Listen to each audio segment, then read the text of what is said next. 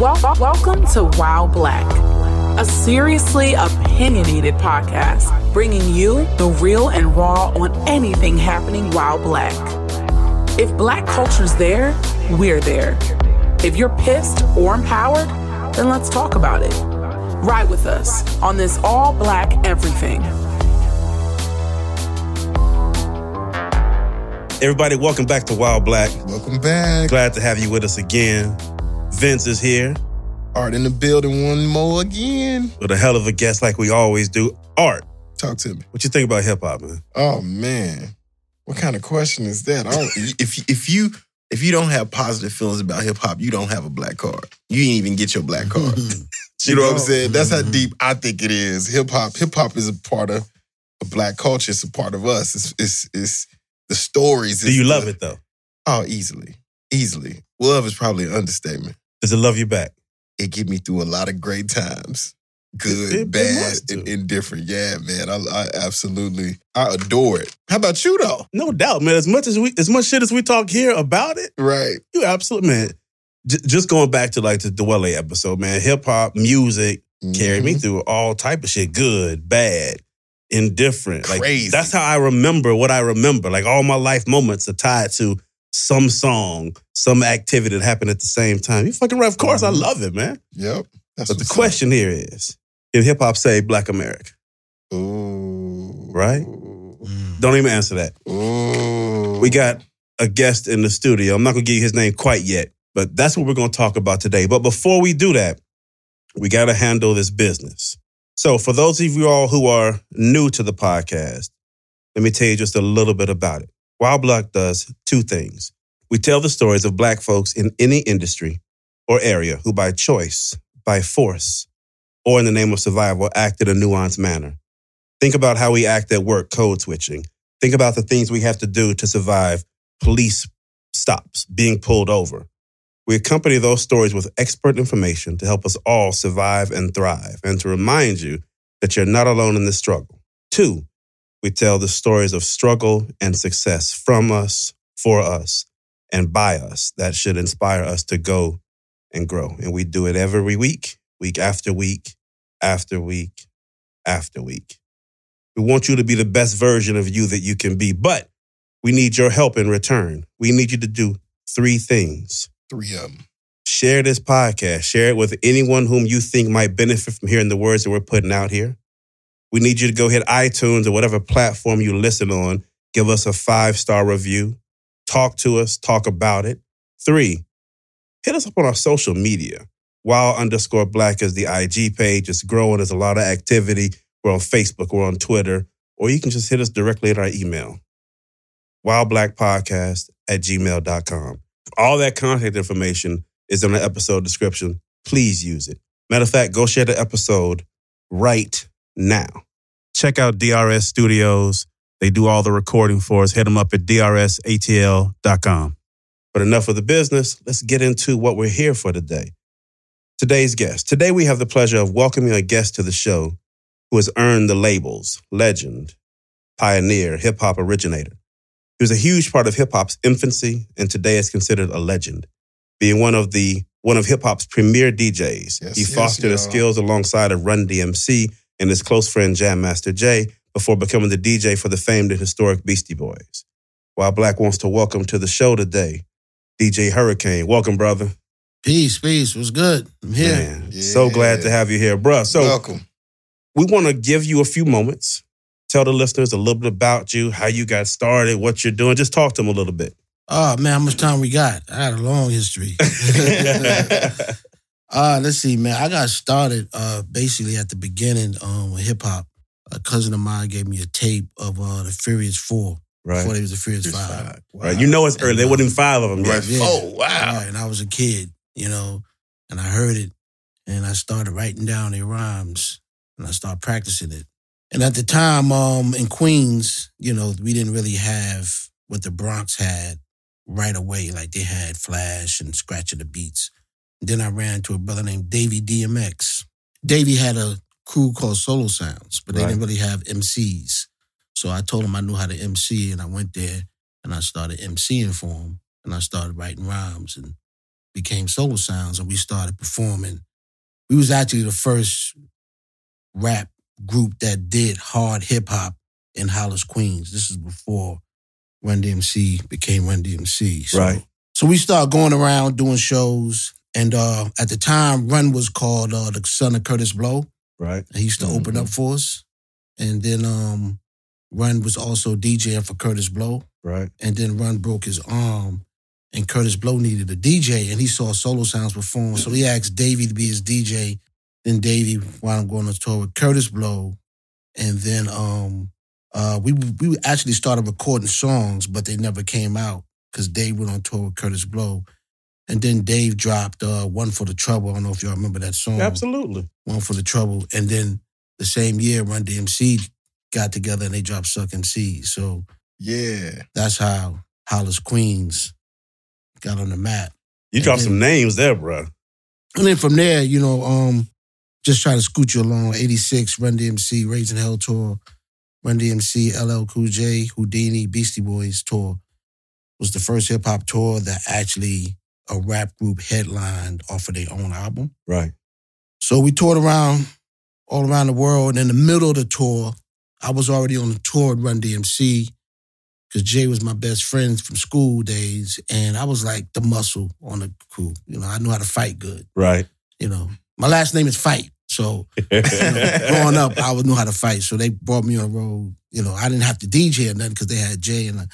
But in the middle of the tour, the Beastie Boys needed a DJ. And then Jay was like, yo, Kane, you should do that. And, at first I was like, yo, I don't want to really DJ for them because, they was wild white boys. They was throwing beer and shit all over the place. And I was into keeping my sneakers clean and shit. Were they cool at the time? Did it fit your they model? was cool. They was cool. That wasn't the issue. Right. They was cool. They was fun to hang around with, but they was kind of wild on stage. Right. And I had Louis Vuitton and Gucci suits and shit. I didn't really want to, You weren't trying to get no shit I on. wasn't trying to do it at first. And then, Jay kind of convinced me. And then I started saying, well, they are cool. They need the help. So let me just help them out. So I wound up doing that. And at the same time, I was recording a record with Davey D, an album with Davey D, which came out called Davey's Ride. And if you see the cover now, you see Davey on the cover, me on the cover. So I recorded that. Same time I was DJing for the Beastie Boys. So I was still Davey's MC. And at the same time I was DJing for the Beastie Boys. Then we went on tour, Together Forever tour, which was Run DMC, Beastie Boys, and Davey D. So I was on stage with all three acts. Right.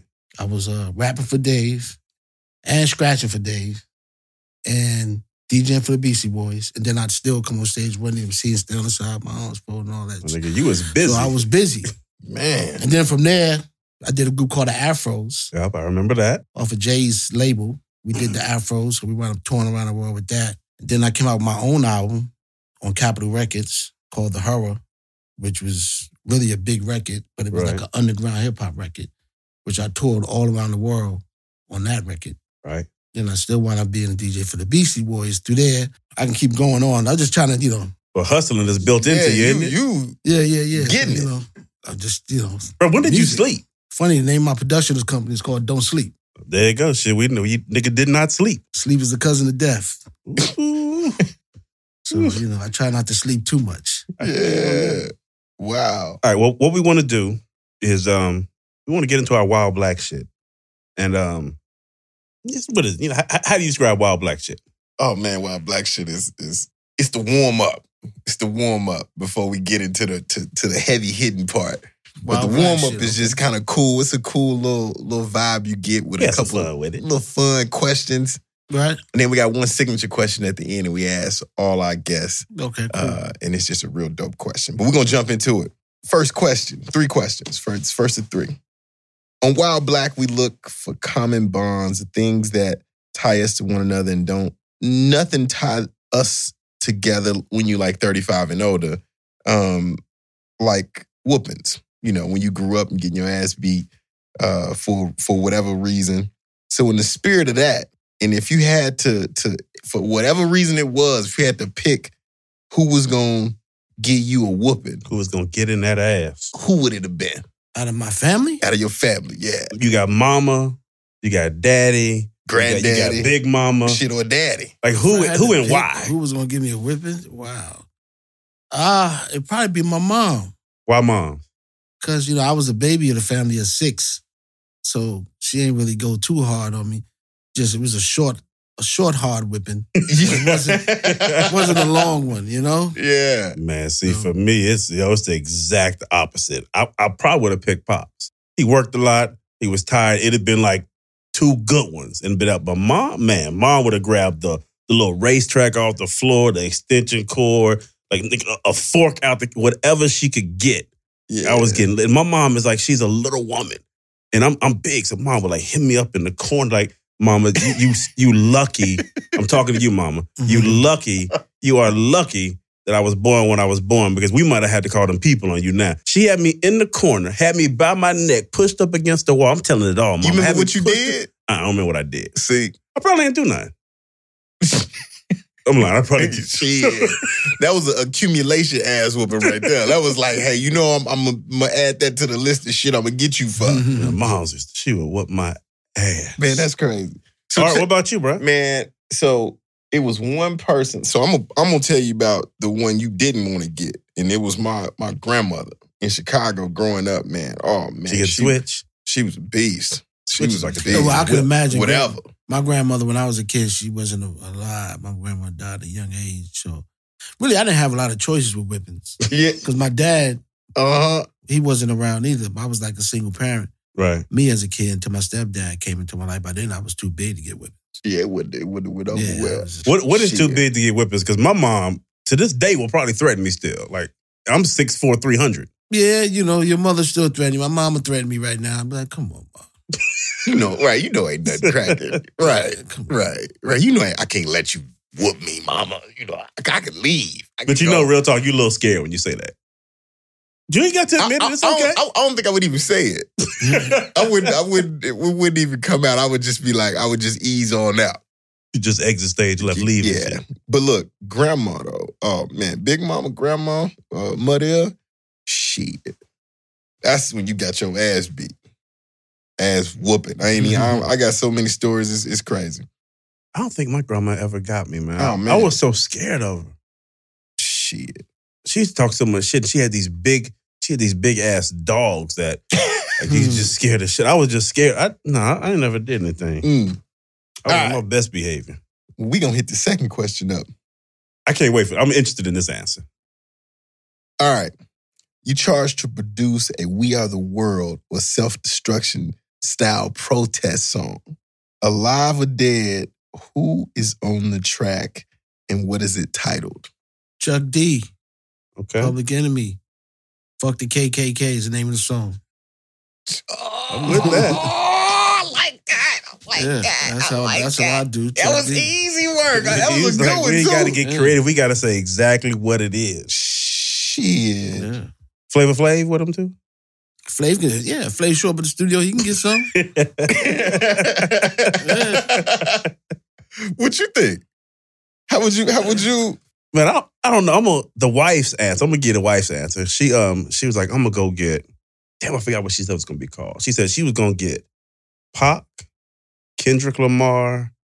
She said Ice Cube, Public Enemy. The wife she had somebody else I thought was good. I can't remember. Because she was thinking about. So she was thinking about multiple. Yeah. She was going like collabo, like big We Are the World type of platform. Yeah, I feel you. You thinking? What you thinking? Let me see. Who would I have sing the hook? Bob Marley. Okay. Oh, shit. Hook. Chuck D on the vocals, Bob Marley on the hook. Bob Marley. Exodus. That's the name? No, the name of the song is Fuck the KKK. Oh, okay. I'm just saying Exodus, Bob Marley's album. That he okay, gotcha. Yeah. Gotcha. Oh, man, that'll be dope, there. What you got, Bob bro? on that chorus, boy. Shit. That's a great-ass question, man. So, I would get... I need militant crazy niggas.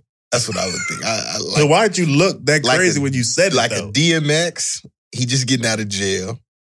I put DMX on there. And Okay. DMX got bars, so he could... He's an artist. I put DMX on there. I would definitely go get Cube. Cube has a nice nice vibe about the police already. So You got to throw a female rapper on there. Who is that going to be? I've always loved Light's voice, man. Who? Or Yo-Yo. MC Light. I go back to Yo-Yo. Yeah, At State Farm, we're committed to uplifting Black futures.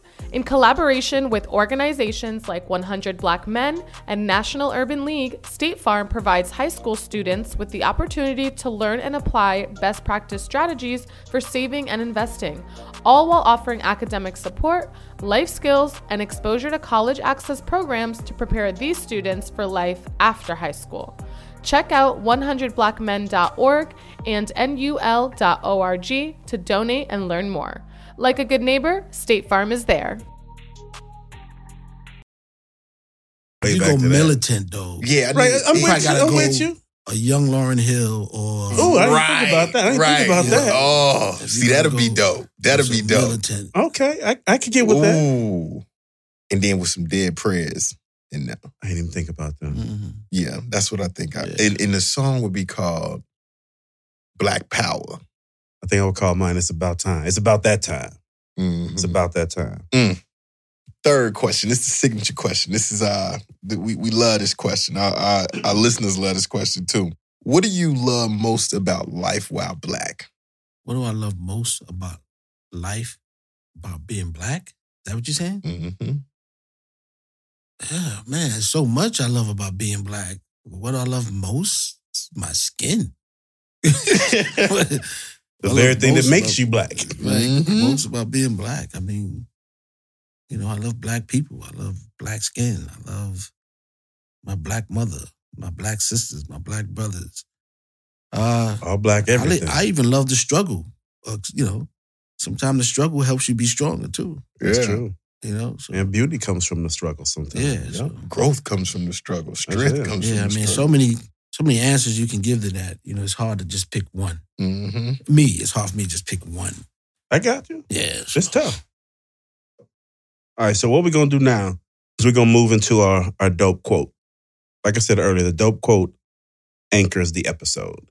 And normally we'd have Wahid play it, but since we're in the larger room, I'm going to play it from here and let you all listen. So this is the thematic for the entire episode. Listen, soak it up, and then at the end of it, we'll have a little quick conversation about it.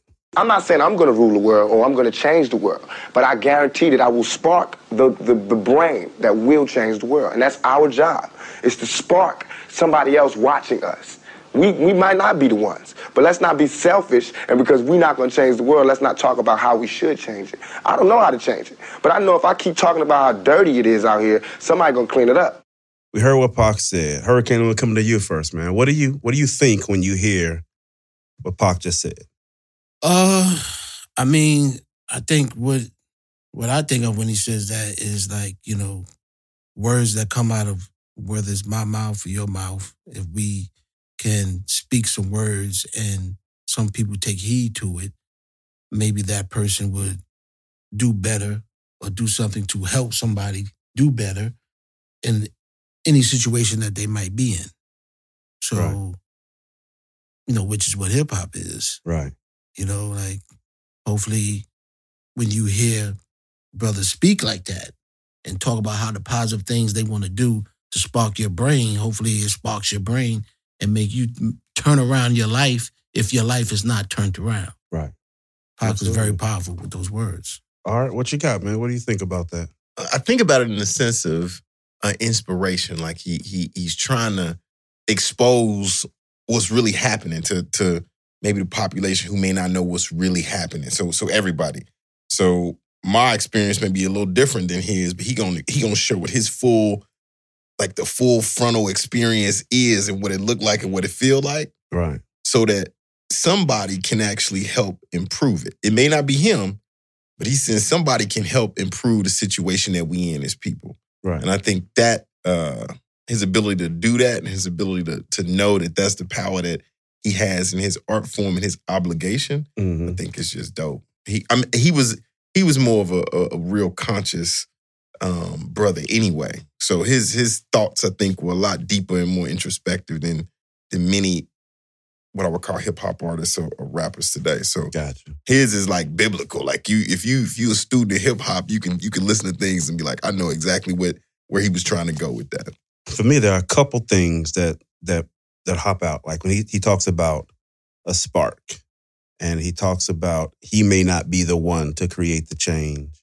And he talks about if I talk about it long enough, somebody's going to change it. And when I think about those three things together, I think about how important that spark is, right? If each one of us had a spark that pushed us to do something at some time, and without that spark, we might not have done whatever it is that we did. And I think that's incredibly important. And I also think it's something that I don't know if we do it enough in our community anymore. I don't know if there are enough blacksmiths or influencers or mentors who have found a certain level of success and then gone back to spark someone. I love how Dwele put it. He talked about you got to go back and create a window or open a window for a young brother, young sister to climb through. And some of us do that, but I don't think that spark is happening enough. The second thing is, I love the fact that even as strong as Tupac was, what he did in that quote was admit that he might not have the wit, the intellect, the power, the strength, the influence to make the change. And he openly admitted that, which I think is important. It's important to say, I want something done. I'm going to work toward getting it done. And even if I'm not the one to get it done, I'm playing my role so that at some point it gets done. Right. And he didn't forget to call into point the action. I'm going to push, I'm going to spark, and I'm going to talk about it. I'm going to talk about it so much that even if I fail to do it, someone else picks up the torch and carries it from here. And I think all that is important. Right, yeah. And so I kind of think that's in part what this show is about. This show is about talk. We talk about a lot of things that are out there that are bothering us. Individually, I know we all do our own things to correct them and fix them. But a big part is awareness. And that's where I think Wild Black comes in, to create that awareness about some things that folks may not know about. Some of our episodes are more inspirational. Some of them are more from an activist standpoint. Some of them are more about action and change. Mm-hmm. And I just think it's spot on for exactly what we're talking about. What I want to do now is I want to move into the civil rights, civil wrong. And today's is a little more reading than normal. I feel like I say that all the time now. But I think it's relevant. So I'm going to take a second and read this piece, and then we'll have a quick conversation about it. Today's Civil Rights, Civil Wrong comes from a 2015 article from the Daily Beast written by Stereo Williams. It's entitled, "Too Many White Hip-Hop Fans Don't Give a Shit About Black People." There are two generations of American adults now who have grown up with hip-hop, grown up with artists like Tupac and Notorious B.I.G. held up as cultural icons, with hip-hop in movies and television shows. I remember so many of my white friends quoting Ice Cube or Too Short lyrics when we were growing up. Hip-hop connected us. I've been following the unrest in Baltimore with frustration and concern, but also with understanding. That feeling of empathy and understanding was noticeably lacking in the attitudes of some of those same white friends I'd grown up with all those years ago. Those kids who loved Ice Cube are now mothers and fathers who vote red and reacted to the murder of Freddie Gray by posting on Facebook and Twitter about thugs. Kids who had worshipped Tupac were now voicing their unequivocal support for the police who, quote, put their lives on the line. The 90s Wiggers are now in the Tea Party. I've watched this play out several times now, in the wake of Eric Garner's murder, again after the murder of Mike Brown, and now during the protests that have been going on in major cities across America for months. And I realized one thing very quickly. So many of these white people who are raised on songs of struggle in the inner city of black folks just don't give a shit about inner city black folks. And that's the end of the article. So what I take from that is hip-hop is our language and it's our communication platform, delivering our narratives to a world that's gobbled them up like biscuits and gravy. It seems now that so many of the lessons that we embedded inside of the lyrics that associated hip-hops and the rhythms and the beats that associated hip-hop have been dismissed and replaced with red state votes and Confederate Southern pride hopes and like Trump in office today. So the Wild Black question is this. Did we create a civil right or a civil wrong by allowing hip-hop to grow and commercialize the way it did, potentially missing the opportunity to create allies where enemies now stand? Hurricane, I'm going to come to you first, man. I know that was a lot. That was a lot right there. That was a lot. There's a lot of deepness going on. Right? Oh, man. Oh. Welcome to Wild Black. Yep. I mean, it's kind of hard to say, like, did you allow something Right. when it's not totally in your control? Right. Unless you have something that's totally in your control, Right. you can't say you allow it Right. to happen. You know Right. what I Hip hop mean? is So living, breathing at this it's point. living, breathing. Right. You know, when we did hip hop, you know, we didn't just make it for a certain person Right. Yeah. or a certain group of people, regardless of color, race, or creed. Right. You know, because when we came up, you know, B-boys was Spanish, it was black, a sprinkle of white guys, Right. not a lot. Right. You know what I mean? So we never saw a color when we was doing the music. Right. But once the money came into play and the white people with money seen that what we were doing Oh. can generate money, then that's when they come in Capitalism, baby. and try to control Right. everything. You know, and if you don't have the finances to fight them off, it's a hard fight. And you're in You know need. what I'm You You need backing. money You and need backing and funding and all Yeah, that. You need backing. So, and when he was reading the article and he was talking about the people that listen to like Ice Cube, the white kids, and now they're red and I mean, they probably was like that the whole time, Right. really, but they just loved our music. Right. The ones that's acting like that. Right. You know what I mean? They were lost causes from the beginning. They from the just survived beginning. into You know it. what I mean? They just loved what we were doing. Just like back in the days when jazz first started. You know what I mean? The racist people, whiteys back then, didn't like blacks, but guess what? They wanted to fucking listen to them fucking jazz players over there and play their Yeah. music. You know what I mean? But as soon as the music stopped, they go back to what they are. Yeah. You know what I mean? I'm not all of them. Right. There's never all of one people Right. that does the same exact thing. I mean, it's a deep question. There's a lot there. Hopefully, is. I was able to jab a little But bit of in course, it. it's You know all what I it's mean? all Yeah. opinion. I mean, 'cause- Yeah. I mean, to your Yep. point, like we can't control where hip hop goes. We can't control who turns it on. Right, exactly. We can't control like Who corporations are consumes it. using it to sell. We can't necessarily control all that. And at the same time, you're talking about hip hop was born out of a community who didn't necessarily have what we were looking for. We weren't established, right? Right. When there's an opportunity to build yourself up, to build your community, to make money you've never made before, like Right, exactly. Yeah. that's tough as hell. Yeah. When you don't have a color, when you trying to, like, somebody come to you, you selling something on the corner, and you selling some speakers, and you got a whole bunch of speakers. If a white guy come to you and say, hey, I'll buy that for what you're asking I'm for, gonna sell them. you're going to sell it to him. That's right. I'm gonna sell them. The cool thing I think about that article, well, kind of stepping back, hip hop is an art form. So Right. it is not one owner. Like it like to that point, I think that's a really good point. And it's fluid and it's so dynamic and it's so inviting. Right. And people love that vibe. Like Right. no matter what color, creed, nationality, whatever, they love that vibe. It's kind of one of the things like one of our guests previously said, hey man, I just love being black because our swag is just crazy. Right. Or you know, how people gravitate toward our culture and what we do. And I think that's a part of it. I think that what we have to do is we got to realize that is a part of the art form and a part of the culture. However, the people that are non-black that come in to enjoy it can easily depart from it and become what they are. Yeah.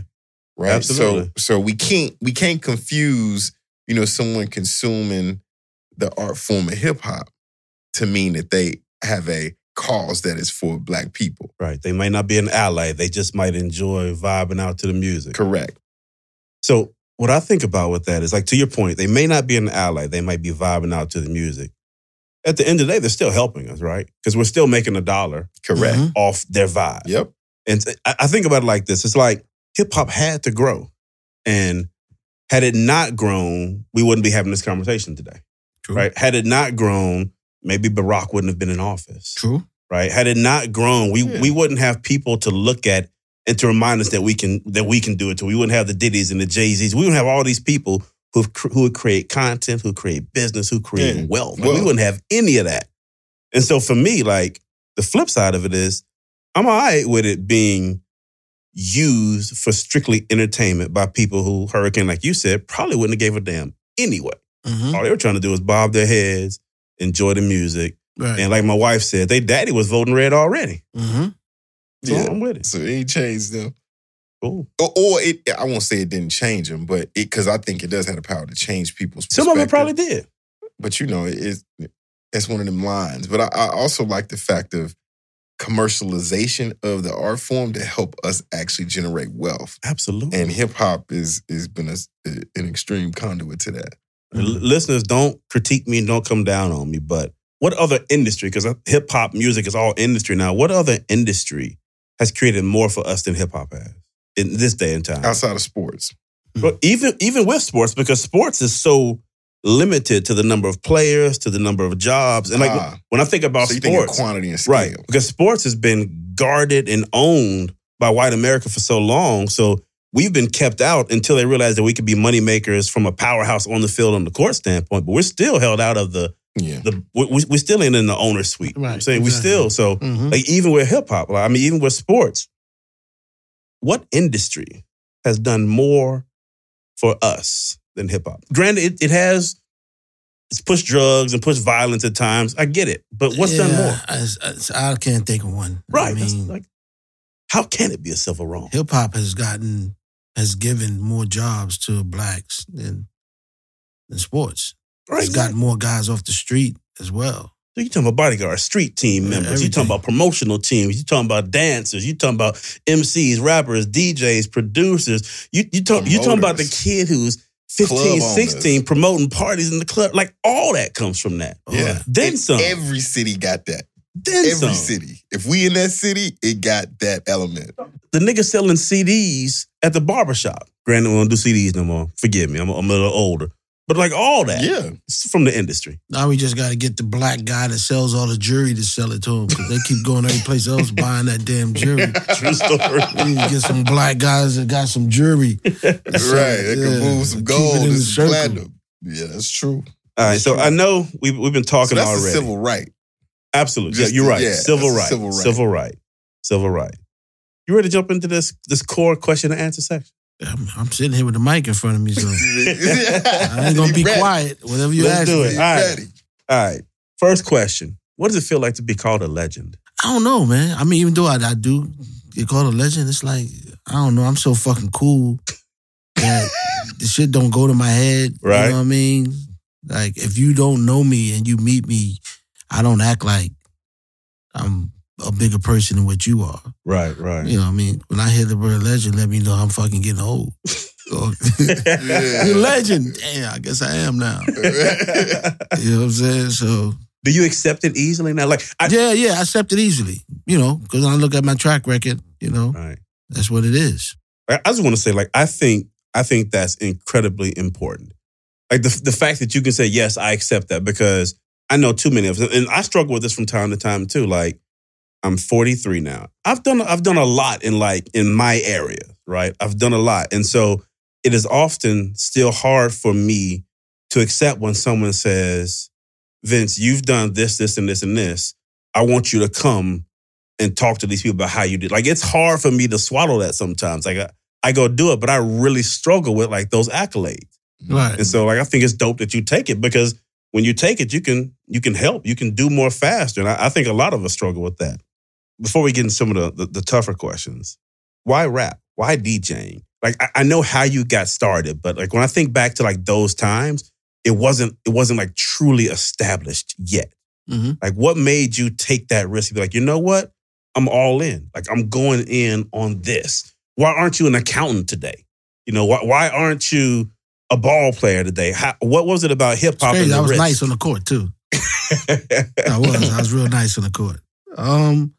It's kind of like, you know, it was written and you didn't know how it was written for you. At the time when I was a kid, you know, I was in the streets. And the one thing I fell in love with besides the streets was hip hop. Right. You know, I didn't fall in love with, I loved basketball.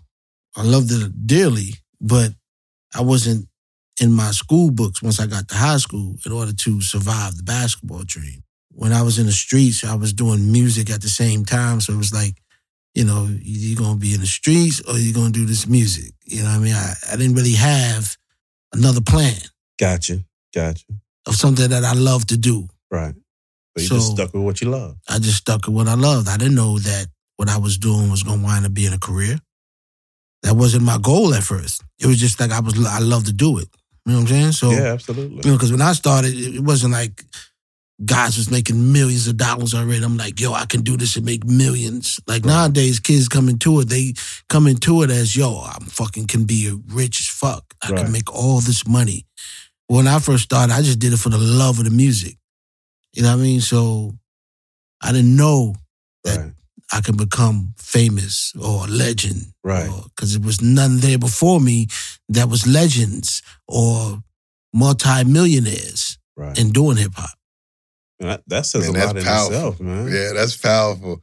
It's funny how, like, if you pull a nugget out of that man, you pull a gem out of that one, just following your passion and following what you love creates a legend or legendary activity, or it paves the way for this whole industry of greatness that kids now can look and be like, oh my God, I can make millions doing this. That's crazy. Yeah, I think what's important is like, that is crazy. Sitting back and not succumbing to people's opinion. Like, I know I've heard it so many times told to kids and young adults, like, you can't make no money doing that. Go do something else. Mm-hmm. Like, that advice that comes from a very authentic and great place, but like, I'm with it. Like, I made the mistake of not following what I loved, and years later, I ended up starting over because I was so out of love with what I was doing every day. I think that's something powerful about being able to like follow what it is that you really love at that time, regardless of what people are saying. So you talked about loving hip hop, and we've mentioned like the storytelling inside of hip hop. So if hip hop is the language of Black America and the vehicle we use to communicate our stories, and its roots are firmly in the Black community and the Hispanic community, the community of color, the roots are firmly there. But today its branches are everywhere: politics, social justice, corporate America, commercial.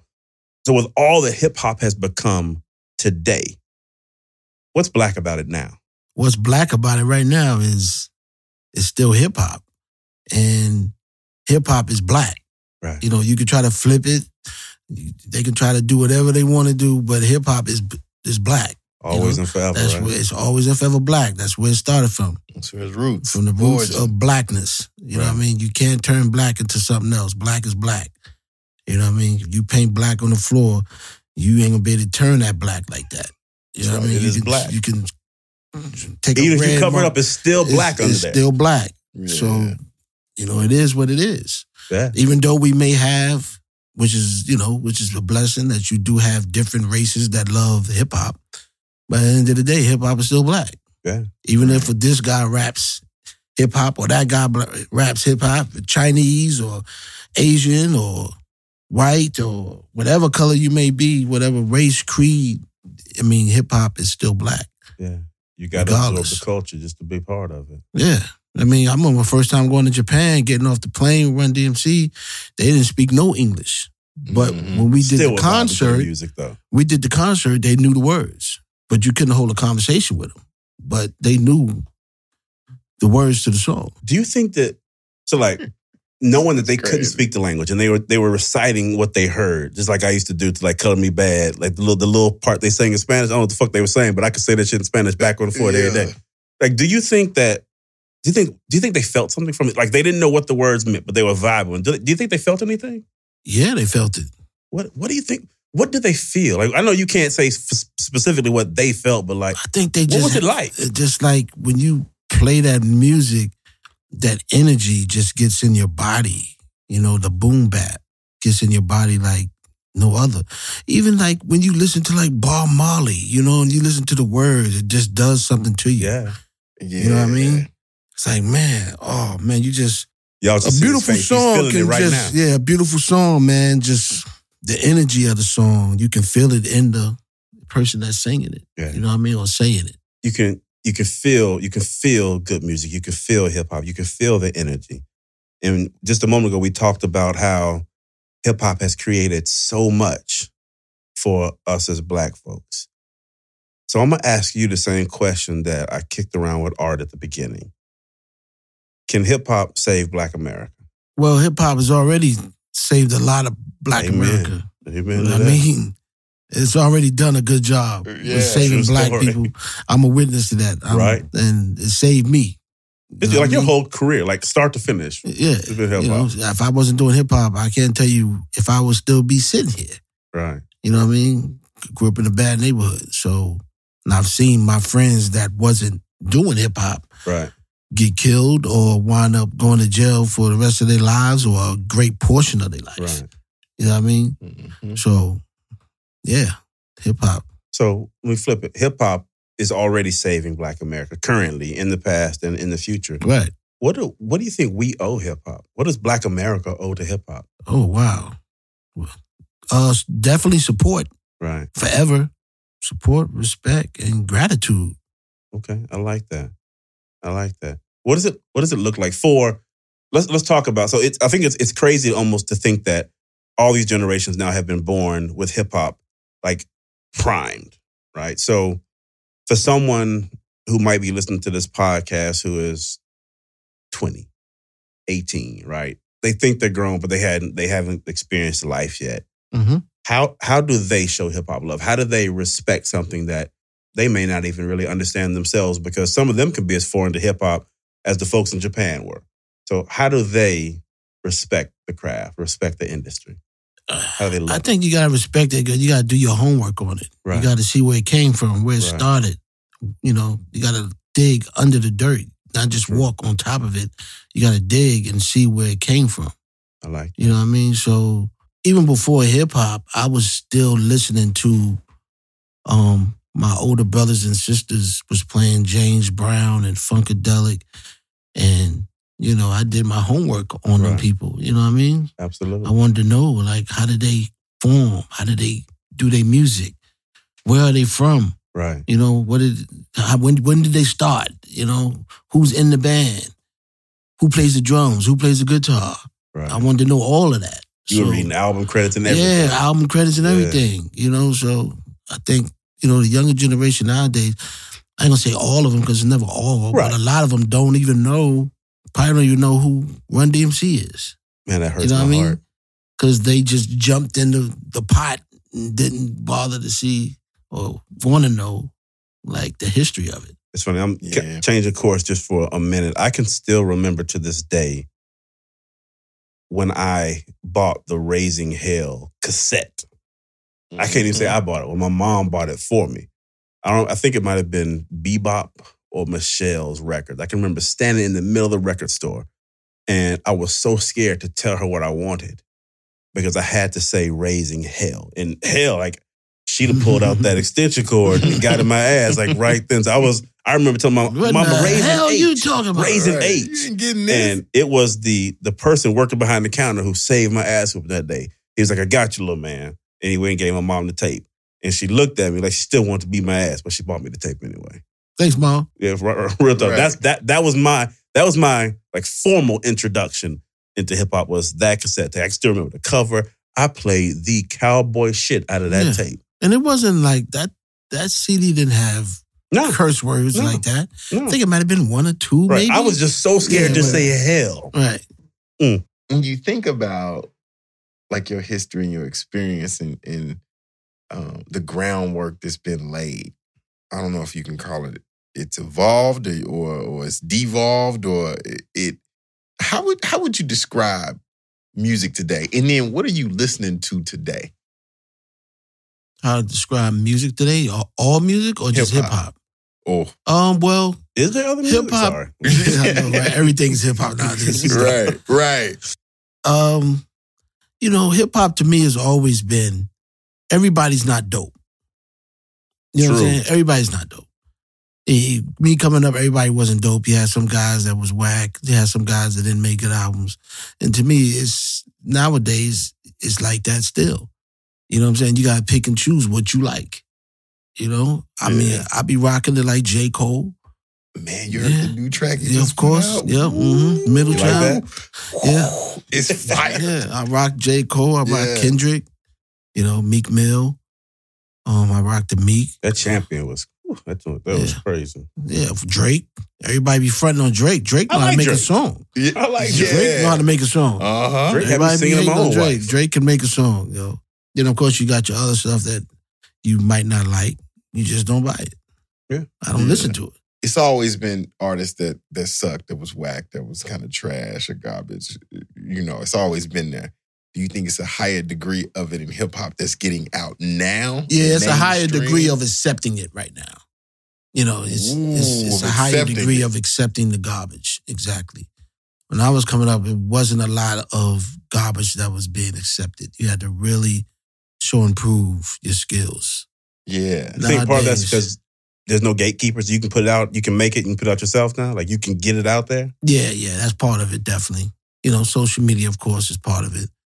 And, you know, throwing it out yourselves. A lot of these guys, if they still had to depend on the record label to give them a deal before they actually got big, they probably wouldn't get a deal, you know, with their demos. They'd be a 7-Eleven selling Slurpees. Another question I want to bring up. You were with the Beastie Boys. Their album, License to Ill, was huge for them. They had the song Fight for Your Right. In their case, it was Your Right to Party or whatnot. So when you think about that, what is it right now that we're still fighting for that worries you the most, being a black man in this country today? We still fighting for the equal rights. True story. We still don't get equal rights with everything. So we still fighting for that. I mean, that's just, you know, we still fighting for the police to treat us equal. You know, every black bald-headed man is not the criminal. You know what I mean? I'm newly bald. Right. Like as soon as they say he was a black male, bald head, you walking down the street, that's all you're going to look for. Yeah. Right. Oh, he's bald headed, he's black. Go to jail. Right. Yeah, so we still fighting for equal 7'2". rights. You get a 5'2" motherfucker says. Exactly. Yeah, crazy. What the fuck is that? Mm-hmm. You know? Right. Just recently, I see an article that came out when DMX just got out of jail. Yep.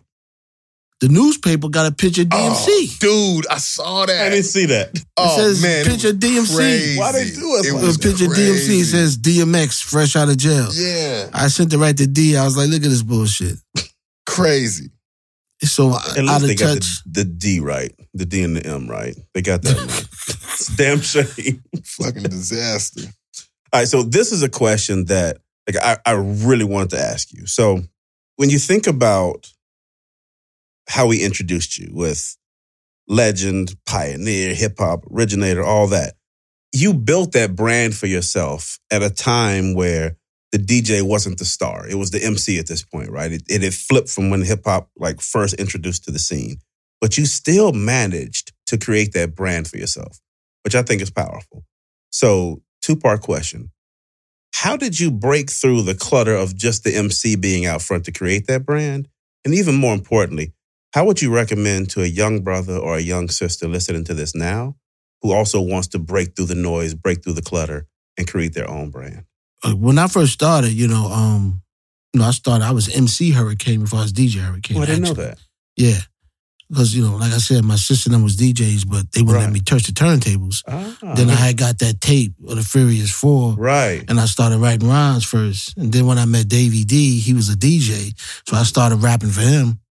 And as time went on, I learned how to DJ. Gotcha. Yeah. You know what I mean? So then I switched my name to DJ Hurricane. Gotcha. That's why I was able to make rap records with Davey D and the Afros and put out my own solo album because I was rapping before I was DJing. I thought you DJ'd it like, let me get this rap thing and shit. I thought, okay, cool. I didn't realize it was that way. Yeah. So that's how it was. I mean, nowadays, the DJ is not as out front as it used to be. Right. You know what I mean? You knew who NWA DJ was. You know what I mean? He was DJ Yella. You knew Jam Master Jay was Run DMC. You knew Grandmaster D was Houdini. Right. You knew these things. You knew KRS-One DJ was Scholar Rock. Right. You knew all those who they DJ was.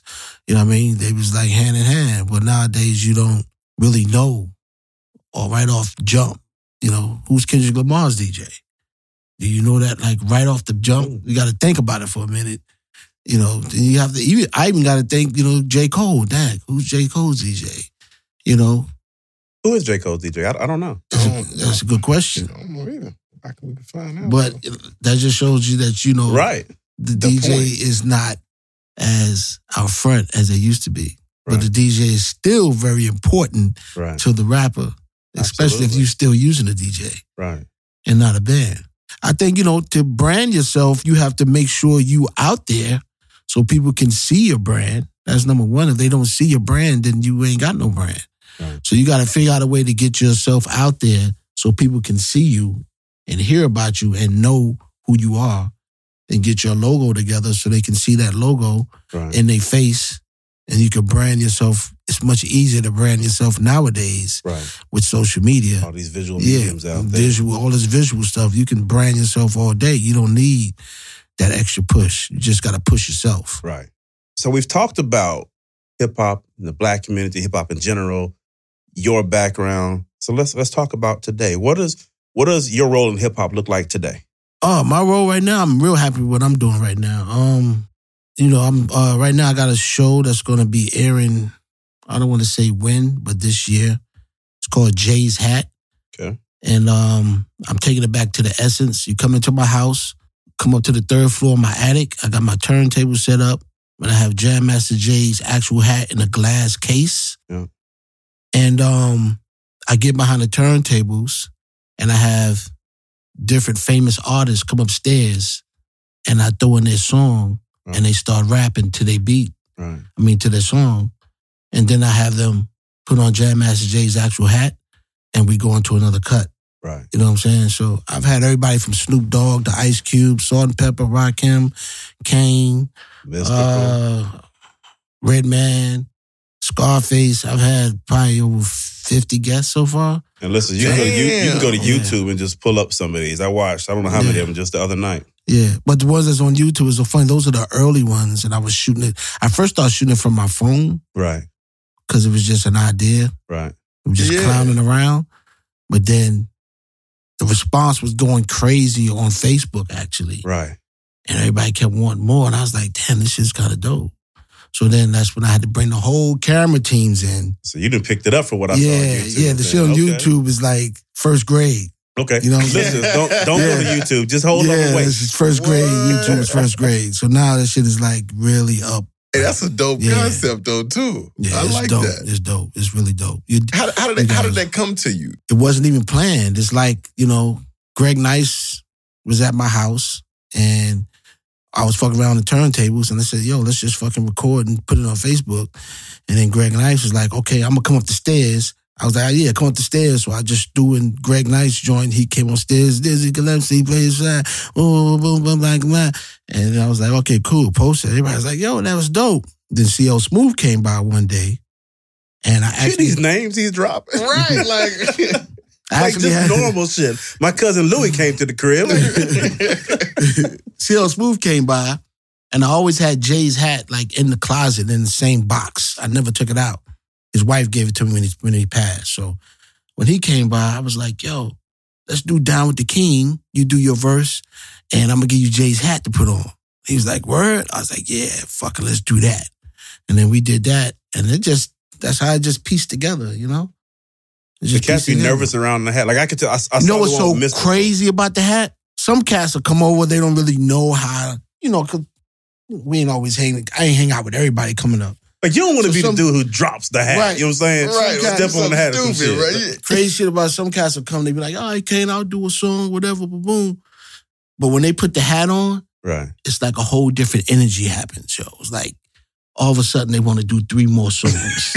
It's like, oh, fuck, yo, let's go, yo, da-da-da-da. Snoop put the hat on, he fucking did like 3 more songs. Like, it always happened, never fails. Never fails. No, you put the hat on, it's like, yo, I want to keep going. Like, you transfer some energy through the hat. Yeah. I don't want you to say any names. We wouldn't put you in that position. But have you ever had someone over wearing the hat? You like, if this nigga don't take this hat off. Have you had that moment yet? Yeah. No, we ain't that type of show. We ain't even gonna ask you who. I just want to know had it happened. Keith Murray. Damn. Yeah.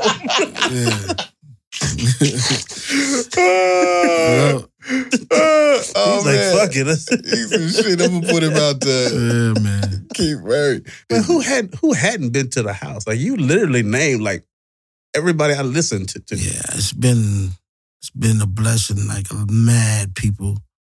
I still got like 4 or 5 on my list. I got a corner.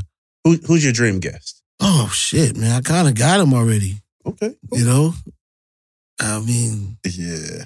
I kind of got the dream guys I had at the top of the list. So you just got a hit list. You just got to work. I just got another hit list now that, okay, I got to get these guys right here. Boom. I love talking about that, but I want to talk a little bit about growing up hip hop. I've seen your daughter on the show, seen you on the show. Mm-hmm. How did that come to be? They got in contact with my daughter. Right. And my daughter asked me, can she, they want her to be on the show. They wanted me to be on the show. So I was like, I ain't been on no reality show. She's like, okay. And then next thing you know, a couple of days later, Daddy, but they really want you to be on the show. I mean, I can't be on the show without you. Boom, boom, boom. And I'm like, yo, I don't want to do no reality show. Like, what is it again? It's growing up hip hop. What are they doing? Like, are they fighting every day? Are they throwing shit? I said, I'm not getting on TV doing none of that shit. I'm not going to be fighting nobody on TV and throwing nothing. No, it ain't going to be like that. You're going to be shaking tables. Right. So, then she, goes into the mom and they both... Oh, you got ganged up on. You got ganged up on and I was kind of like arm twisted. Didn't want to be the bad guy for my daughter that had the dream to do it or whatever. So I broke down. Yo, he said that like a real pops. Yeah. Yep. That's real talk. Yeah, they got away with us. Did it for the baby. That's it. How has she enjoyed it? How has it changed her? Oh yeah, it changed her tremendously. Because before, she was really independent. Like she was like the super manager for like H&M. Like whenever H&M would open a store in a different country or a different city, they would send her to open a store to show everybody how to operate it. So she had real responsibility. She had responsibility already. So she was, she never used to have to ask me for money at all. Like she was self-sufficient. You know what I mean? So now she can't go to the store because everybody notices her. Like she goes to the restaurant. Can I take a picture? Now it's like, it's got to be freedom. Hard. Your freedom is gone. Like everybody knows who you are now. But she has a really good head on her shoulders. I'm glad she's old enough to deal with it. Right. Like if she was a little girl, you know what I mean? I would have been like, no, you ain't doing that. You gotta no. But she's got a great head on her shoulders. That's cool. Yeah. All right, couple easy questions. Are we getting easy? Oh yeah, we getting easy. What old school group would you reunite? Dead or alive? Dead or alive? Shit. Gangstar. Ooh. I forgot about Gangstar. Shit. Tribe Called Quest. Yeah. Reunite. What up, DJ Rasta? UTFO. Them guys hadn't performed together in fucking ever. Furious 5. I would love to have see those guys. You lit up with that one. That must be the final answer right there. Yeah, Furious 5. Yeah. Okay. Yep. What's hip hop missing? What is it missing? More dope MCs. More dope rappers. I completely snapped that answer. Yeah, definitely need more dope rappers. Like I'm good with the diversity in hip hop. I actually like it. I like the folks that are doing stuff differently. They saying stuff differently. They rapping differently. I like all that, but I do miss Bars. like the cats that you could just be like, they can spit. You know what I really miss also, man, that we don't have nothing of? Like, I need another Public Enemy group. I'm with that. Like, I need another group to come in and talk about blackness, like, and the radio play it. Right. And support it. And it not be corny, like be real. Right, exactly. Like, we need that. You know what I mean? That's real. I want someone to come back like the way Lauryn Hill did. And Lauren's not gone. Like I know she flakes off on concerts, but I went to her concert, I think Chastain Park here earlier last year. Mm-hmm. She came out like 5-10 minutes early. They had to kick her off stage. She walked off stage maybe for 3 minutes. She performed song after song after song after hit after hit for like 2 hours straight. She killed it. That's how I'm gonna get back, but she killed it. Bar spitters though. So we've talked about the fact that you're a legend and that you're okay with being called that. How are you using that legendary status to help create next? I still, mentor young MCs. Okay. And DJs. So I use my knowledge and my legendary status to help MCs develop. If they want to learn. Right. That's the key. You want to talk about something at all? Yeah, I mean, it don't matter what your color is if you show the love of hip-hop. And Amen. I will definitely, if you respect it and you come to me with some respect, then yeah. I mean, I got a young guy now named Samson. Right. I picked his Instagram out. He spits crazy. He spits crazy, and he did his homework on hip-hop. Right. Like, he respects the OGs. Right. He knows all about them. He knows all about their songs. You know what I'm saying? And when I first met him, he was a kid. He was like 13 and a half. How long you been rocking with him now? Like, he's 20, so 7.5 years. You put real time in here. Yeah. That's love. Wow. Yeah. It's been on and off because he was in school. Right. You know what I'm saying? But still, the thing I like about it is that when I first met him, he didn't know how to make a song. He just knew how to just keep rapping for a long time. So I had to teach him how to make bars and how to make choruses. Talent in there then. You know what I mean? How to rap fast and then slow it down so they can understand you. You know what I mean? I used to give him homework to go listen to this guy, listen to that guy. So, he took heed to what I was saying. And now when you hear him spit now, it's like, oh yeah. He sounds like he got some old school in him. Right. But he's killing the mic. That's cool. I love the give back, man. Yeah. All right, brother, I got one last question. You got anything you want to get out real quick before? Go ahead. All right. Yeah. This might be the toughest question of the night. Oh, shit. Let me get some water. All right. You've been in hip-hop for a minute now, right? What is the absolute dopest line you can recall? Oh, shit. From all of your experience with hip-hop? Yours, anyone you've ever heard, anyone you've ever worked with? Dopest line?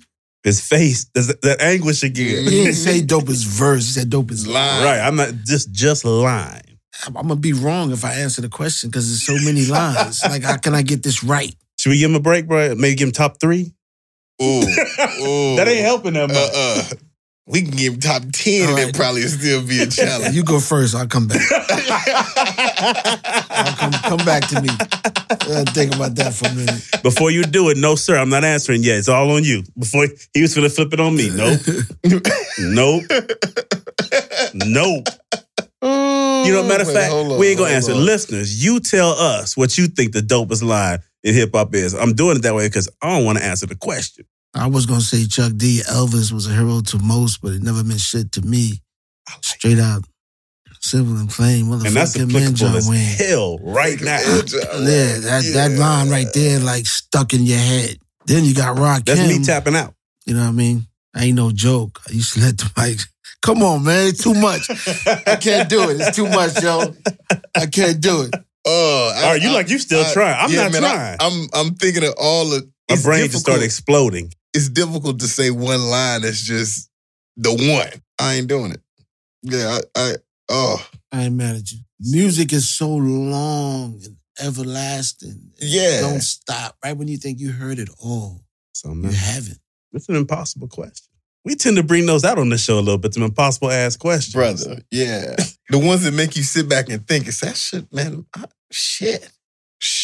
I can't wait what these listeners come back with. There's so much, man. There's so much, you know what I'm saying? Absolutely. That's it. So much. Man, you got me wanting to listen to Rakim on the way home. Speaking of Rakim, did you all see his tiny concert, the NPR tiny concert that he did? Yeah, I seen it. That was... I ain't see that. It ain't gonna be better than the Jay's Hat concert. I feel you. I'm ready. There ain't no band. You got 2 turntables. I'm loving it. I can't wait to see what's gonna happen with that. Yeah. And Rakim got on the turntables and was scratching too. You had him too? What? And Rakim, so you said that? Rakim and Kane. Not have? Both of them. Rakim, Big Daddy Kane, Dougie Fresh, Salt and Pepper, Kid and Play. Oh shit! Look how he just spitting these folks in his house. Like bro, that's gonna be in the house. Man, that ain't nothing. Listen, last week at my crib, I had Lamont. I had Terry. I had my cousin, right. Sean. Right. It's just that easy. Right, you know what I'm saying? Yeah. We do this over here. Listeners, as soon as we know more about it, we'll definitely share it with you. Promise. Mhm. But listen, that's all I got today. All right, you got anything, brother? Man, dope. I love it. Research. You go History, ooh check and ah out. when I jump in my car. People treat me like Kareem Abdul-Jabbar. No matter who you are, when I'm up to par, I bet you go hip hop and ready to raw. But the eyes and oohs is my kind of news. Pop your tape in, put your car in cruise. I never heard the booze. I never drank booze. What's that? You got me. He hit us with Wild Black shit. Yeah, Wait, who is that? Chuck D, Time Bomb. He knew word for word too. He killed that. Oh, shit. I'm gonna have a nice ride home, boy. We good money. Just don't get Yeah. pulled up. You know you can't have your phone in your hand in Atlanta no more. Hurricane, brother, man, I have appreciated the hell out of this interview. Yeah. Thanks for Man, having we me. appreciate you coming through. We always turn the mic over to our guest at the end. Let you tell the people whatever it is you want to tell them. So, brother, the floor is yours. People out there, be safe. 2019, believe in yourself. And your goals will come true. Amen. Stay with it. Stay focused. Amen. That's Peace, what's up. everybody.